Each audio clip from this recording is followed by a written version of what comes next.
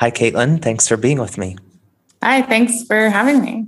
Absolutely. I think your story is really great because you've worked in a country that everyone wants to visit, Fiji. And I read about the year that you spent there advising the Ministry of Economy. And I'm curious to know what sort of impact that had on you in terms of motivating you to work in climate and sustainability. What was a moment when you realized your work in Fiji was worth it to you? So there are kind of three that come to mind in different ways. One is the upside of working in Fiji is you get to live in Fiji. So you get to imagine.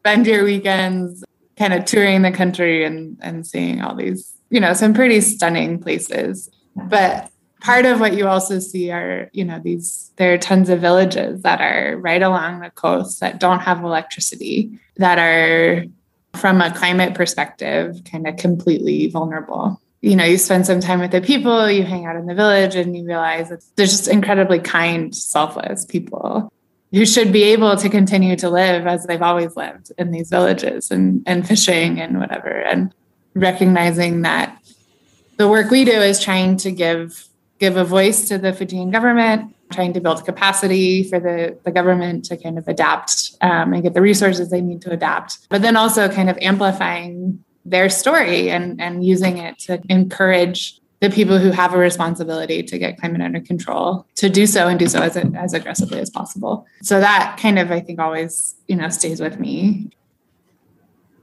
I'm curious about the nature of your work at WRI because I see it as like a nonprofit research group. But of course, it sounds like you have a lot of opportunity to actually implement what you research and help see tangible impact in the work you do. So what specifically drew you to WRI or to nonprofit research work in general? Before I joined WRI, I'd worked for kind of a consulting firm. I'd done some internships and with the US government under Obama. So I'd kind of had a lot of time to think about impact. I think I found myself really wanting to do data-driven work. One thing I really value actually and really love about WRI is we're kind of like the quiet partners, trying to broker all the deals.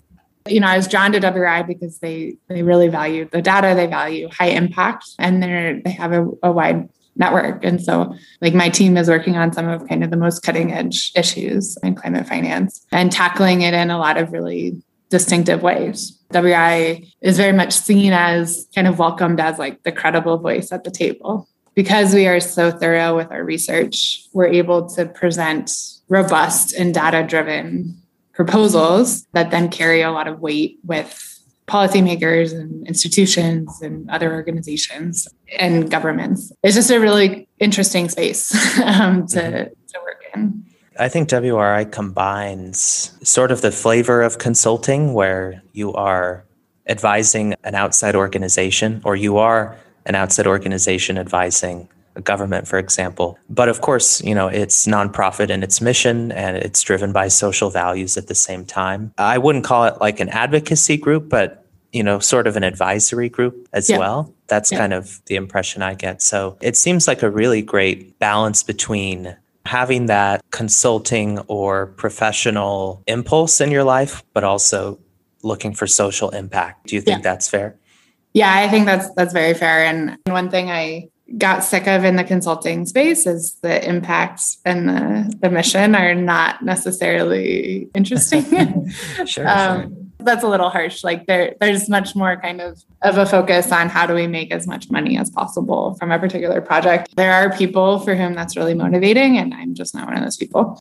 It seems to me like that kind of organization that WRI is so integral to sustainability and climate goals, because obviously the most impactful work ultimately comes from the top down, from governments passing legislation and large corporations taking steps to change their business processes. But oftentimes that change doesn't come about at all if there's no pressure, or if there's no people telling them that this is a good path. This isn't a win-lose situation. We can all gain from this. So I'm curious your take on how groups like WRI fit into the larger picture of solving climate change. Yeah. And whether you think nonprofit research groups like WRI, nonprofit advisory groups like WRI, whether you think those constitute the best path to solving climate change, as I mentioned, I think it's a central part. But is it sort of the golden ticket in your view? That's a huge question. So I'm going to tackle it in a few ways. Like one, I think at the end of the day, climate will get addressed when the rules and the structures and the policies we all live by make addressing climate the most important objective. The reality is, at the end of the day, governments are the only people with the authority and the jurisdiction to change. Well, they're the most obvious. I guess I'll put it that way. They're not the only people, but they're the most obvious lever. That being said, I think a lot of governments are short-sighted. They're distracted. They have a lot of other priorities on their agenda. And there's a lot of kind of inertia baked into how government works. There's a lot of we just do what we've always done because that's what we do. I think companies, the business sector is motivated by the bottom line. The role, the value of organizations like WRI is that they are independent, robust, we can be nimble, we're data-driven, and we can keep a focus on climate as the central issue, and then hold both factors to account. WRI has written a ton about how governments around the world are not stepping up and not doing their part. I have coworkers who are working with the banks and doing a lot on pushing the banks to be more transparent and more ambitious in how they're addressing climate. The climate space needs that sort of pressure from the outside, right? The public pressure, maybe it's the advocacy pressure. We spend a lot of time thinking through how do you solve these problems? And then the idea is that something that governments and institutions, that have limited bandwidth, that are trying to fight their own inertia, can just pick up the recommendations and go from there. And they don't have to solve all the problems by themselves. I think it's essential to have that kind of independent, ambitious, talented force, I guess, kind of pushing governments and pushing companies to act. Is it the golden ticket? I mean, I don't think there's a golden ticket, Yeah. Maybe that's not the best analogy. I think it's an essential part of the puzzle, but I don't think any single entity, any single institution by itself can tackle it. I think it's, climate's too big of a problem. I wish there was a golden ticket. That would make all of our lives easier. Yeah. Well, I guess with a golden ticket, the implication is it's very hard to find. So maybe there is. We haven't found it yet. Yeah, we just haven't found it yet. That's true. I wanted to skip ahead to a question for later because I think it's a great bouncing off point. I wanted to ask about the path of running for office because you interact a lot with lawmakers and perhaps elected officials in Fiji, and maybe somewhat in the US too. Are there certain qualities that you have found are really helpful for a leader to be in public office and tackle climate change productively? Like, are there certain examples of people who you've worked with in Fiji who really stood out to you as this great mold of someone who goes into public service and becomes that change from within that is so important? I've worked for a while with the Attorney General, the Fiji Attorney General, who is kind of the second in command in Fiji. Most of my work with him has been kind of in the international space. So helping his delegations at different meetings make sure their talking points are on par. The one consistent thing I think you see from every government official who's really impactful is they're honest about the problem. They're incredibly knowledgeable about the details and the challenge that climate poses, but they're also optimistic or creative in seeing the opportunities it presents. And they're able to kind of articulate that vision in a range of settings. They can dive into the weeds on policy and generally are very passionate about the policy out of a recognition that policy matters. They're also aware that kind of personnel is policy. Really, really effective leaders bring together teams that are very talented, very knowledgeable, and very passionate about acting on climate. Having that team in place kind of creates all these other opportunities for them to move the needle on climate. That's kind of what you need. The Attorney General, I've done a lot of work with him. We were in New York. He was giving a speech on insurance with like a bunch of insurance executives. We walk into this meeting and it's a bunch of European and American businessmen all in their black and white suits in a gray building. And the AG walks in and I think he had a beige suit with a blue tie. And, he was the only non-white person in the building, right? Yeah. They started asking him about insurance. And he's like, look, there are 300 islands in Fiji. 110 of them are inhabited. And it can take 14 to 20 hours on a boat to get to all the islands. 40 to 50 villages in Fiji are at risk of being relocated. This isn't this like abstract issue that's fun to play around with in Excel sheets, right? For the Fijians, like this is a matter of life and death. And so hearing him deliver that message, be that messenger to this room of people for whom it's otherwise this very abstract, climate is this very abstract challenge. To me, that's like kind of the example of what a really effective government official, like how they approach the issue. Mm-hmm. That's a great answer. And that makes me think about the question of whether it is more fulfilling or impactful to work on climate in a small country or a large country. And I'm sure you have a great answer for this, because on the one hand, a listener may think working in Fiji would be amazing. I can go to the beach and have this beautiful lifestyle. But I believe that the most impact will come from me working in the US and helping pass federal policy, for example. What do you tell those people who are convinced that the problem is so large that I need to focus on maybe working in the US? What are some of the benefits that you find about working in a smaller country where the issue might be a smaller scale purely in terms of dollars, but certainly might be more tangible? I think we need both, right? We need really talented people working to get the US on track, but I think you also need really talented people stepping in to protect the most vulnerable. The upside of working in a really small place like Fiji is the levelers for impact are much more tangible. The number of stakeholders is more manageable. And there's one entity, right? So there's the Fijian government is the one that acts, and they get, advice from the development partners, but there's the national government. And then the change you make is you're helping people who have had nothing to do with climate. The insurance kind of platform I talked about at the beginning, that's helping farmers and fishermen who many of whom don't have electricity, or if they have electricity, they have solar home systems. And these are people whose lives are already precarious, and they will be made more precarious as climate gets worse. And so your kind of impact and your potential to really serve and protect the people who have had nothing to do with climate is tremendous. And there's really no comparison if you're driven by the people impact.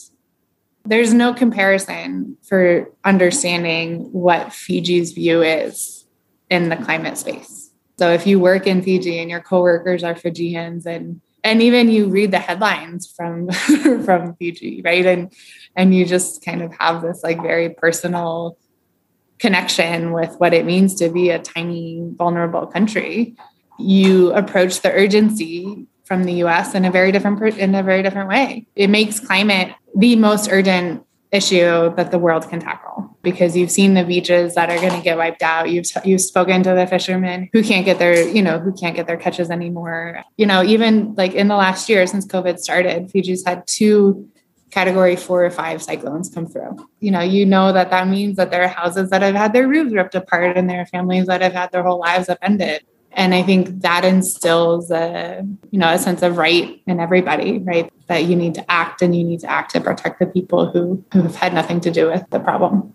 Thank you for that. So just kind of to take stock for our listeners' sake, so far we've covered some great points about the benefits of nonprofit research and advisory work, especially with WRI, your ability to have a more tangible impact. And I think we also covered some great points about leadership qualities, like being honest about the problem, knowledgeable, being optimistic and creative. I wanted to briefly go away from those general points and hone in specifically on climate finance, because the way I view climate change in my mind, you can take the biggest chunk out of that problem by making governments act, and act in meaningful ways. There are really 2 approaches in my mind. You can help governments develop the will, which means helping them develop legislation and have that mindset, and then you can give them the means to actually deliver on that. And that, I think, is where climate finance fits in, where, of course, you're developing goodwill toward climate solutions, but you're actually empowering governments to have the money to actually act on what they want to do. So in other words, to me, I think climate finance is among the most important sectors in the climate sphere in terms of taking the biggest chunk out of that problem. Do you think that climate finance is the most important or among the most important solutions to climate change? I guess at this point, we know there's no one answer. So I'll just say among the most important. Yeah, I mean, that's well phrased, but I think it's kind of like the closest you can get maybe to trying to kind of change the system as quickly as possible, I guess is the way I'd phrase it. So climate finance is trying to acknowledge that money is what makes the world go round. That means every single investment has a decision at some point, right? Whether it's an intentional decision or not, which is, will this investment be aligned with climate resilient, low carbon pathways, or will it not? The more money, and if you look specifically at where is the money flowing, and is it going to kind of low carbon, climate resilient pathways, then you can also say, to get there, you need to change your electricity policy. You need to promote more, sustainable transport options. You need to align your incentives to make sure that forests are protected and not cut down. You can do that through the lens of acknowledging that you need to align your financial levers, your kind of climate considerations, and they need to be matched. And if those are matched, then the system will move so much faster. We have to do two things. We have to stop making the problem worse, and we have to start making it better. So we have to make sure that we are no longer allocating finance to building coal plants, to, building out oil, to cutting down forests, to all of the things that we know got us into this problem to begin with. And then we need to shift that so that all of that money is instead helping us, create a better future. Even though I think it's like the single quickest way to shift the system, it's also one of the least understood parts of the climate change. Yeah, I mean, I barely understand it, so that makes sense. Most people don't. So. Yeah, that makes total sense. I'm curious about the question of political will. And for a place like the United States, does political will to act on climate change follow the funding? In your experience, do you think climate finance is the first step and then the goodwill will come, or do you have to build that goodwill first? Right now, I think climate finance is the quickest way for the US government to get a lot of goodwill back. Mm-hmm. Climate finance is seen as the down payment on words. So especially in the international space, public climate finance, which is where I am, is kind of looking at how much money are institutions willing to lend out to support climate action throughout the world.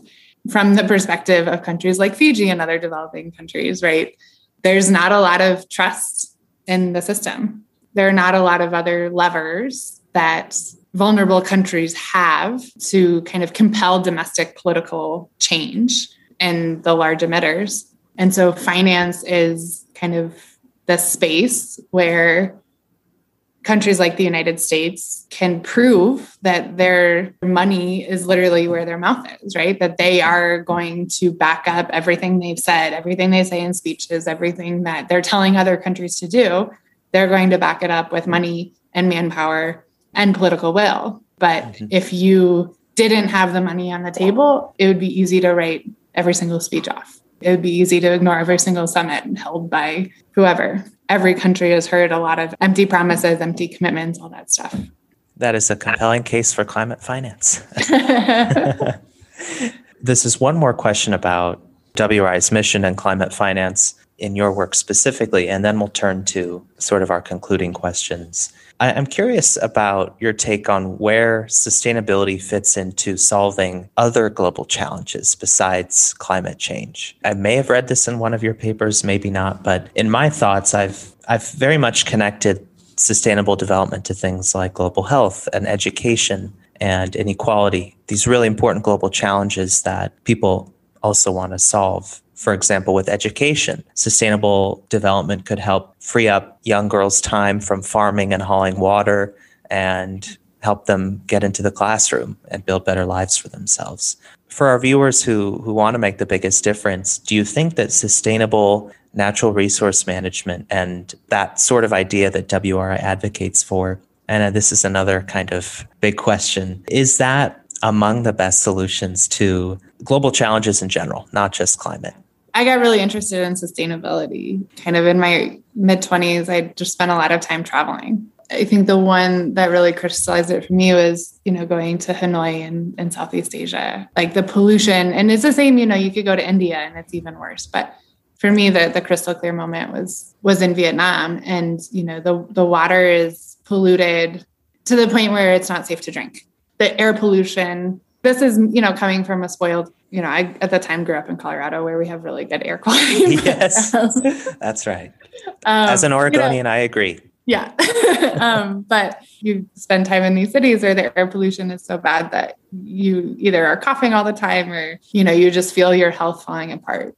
That's actually a pretty awful way to live, right? And that is a very unsustainable way to live. And that's particularly kind of traps subsistence farmers and other communities that are just now trying to figure out how to improve their economic development trajectories. It really traps them and it undermines their health. It undermines their quality of life. It undermines their education and all this other stuff. I think the only path to addressing global inequality, to improving health outcomes, to even kind of promoting economic development is recognizing that humans need good environmental conditions.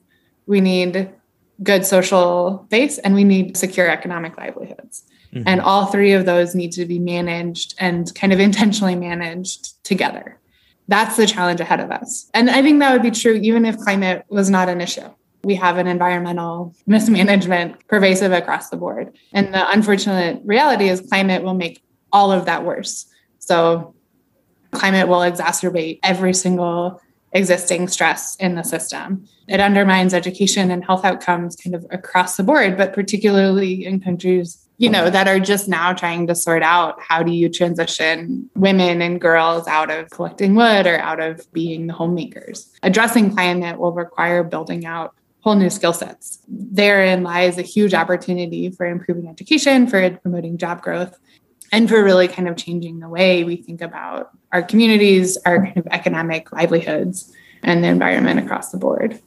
That's great. I think climate change or the environment as a challenge really has two parts in my view. The one is solving climate change and preventing environmental mismanagement. And on the other hand, it's building these long-term sustainable practices that prevent us from getting in a similar mess down the road. And I love how you brought up those big three needs that we have and how living sustainably and in harmony with your environment is perhaps the best way to deliver on those big three needs. In the young generation that I'm a part of, people view climate change as such a big issue. But I think it's helpful to realize that if they work in this space or if they try to do what they can to help solve it, they're actually doing a great deal of good in other areas too. They are.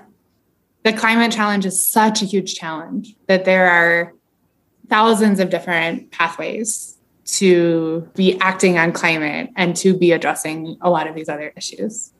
I wanted to turn to a question about small acts that people can take, and then we'll conclude. How can listeners advance sustainability and fight climate change in the span of a single day? My mom actually asked me that a couple of weeks ago, like totally unrelated. I think it's a lot of things, right? I think it's being intentional about how you're using energy. How often are you driving your car? Being intentional about like where you're living. So if you're strategic and living in somewhere where you then have good walking access or good biking access to a lot of your day-to-day activities, right? You can walk to the grocery store, you can walk to get your coffee, you can walk to your exercise class, or you can bike to those places or bike to work. That right there is taking off the table a lot of emissions that are easy to send out without even thinking about it. it's much easier to do when you're younger and you're kind of still building out your habits and routines, right? Yeah. To our earlier conversation about sustainability, it also is like so much better for your peace of mind if it's, I'm going to walk to the grocery store, I'm going to get my exercise in while I'm, riding my bike wherever. It's just good for mental and physical health as well. So that's one. I think the other is looking at your electricity company. My electricity company is Xcel, and they have an option to sign up for 100% renewable energy. Sure, maybe, you pay a little bit more, but to me, that's worth it because you're sending a signal to Xcel that the demand is there for 100% renewable energy. And that's really easy. It takes 5 minutes, That's really important. I think a lot of it is being mindful about your packaging and your waste. Set up a compost bin in your apartment and find a place to compost. And then the last thing I would say is being just like really thoughtful. This is actually the question my mom asked, but really thoughtful about your plastics use. Reusing bags, reusing produce bags at the grocery store, bringing your own bag to the grocery store, not taking plastic bags, going out of your way to buy products that are recycled and reusable and stuff like that. And, recognizing that that's not always possible, but doing it every time you think about it or every time you can is really important. It sends a demand signal to companies that people want recycled and sustainable products. And then that is where the market is. And that's really how you shift demand. I wanted to close with a couple of bigger questions. Stepping back from sustainability, and this is a question, by the way, that I ask all our guests. I think it's a great way to end these. What do you tell people who want to change the world, but don't know how? Start small. Start small, I think is what I would say. Think about the thing that makes you excited. The thing that you rambled to your friends about when they want you to shut up. That's an indication that that's something you're really passionate about. Find other people in your immediate area that are passionate about the same thing and just trust that it's a process and that you can have a huge impact on your family, your community, your organization. And that alone will ripple. That has a ripple effect. The idea of changing the world sounds very intimidating and almost inaccessible, right? The world is too big.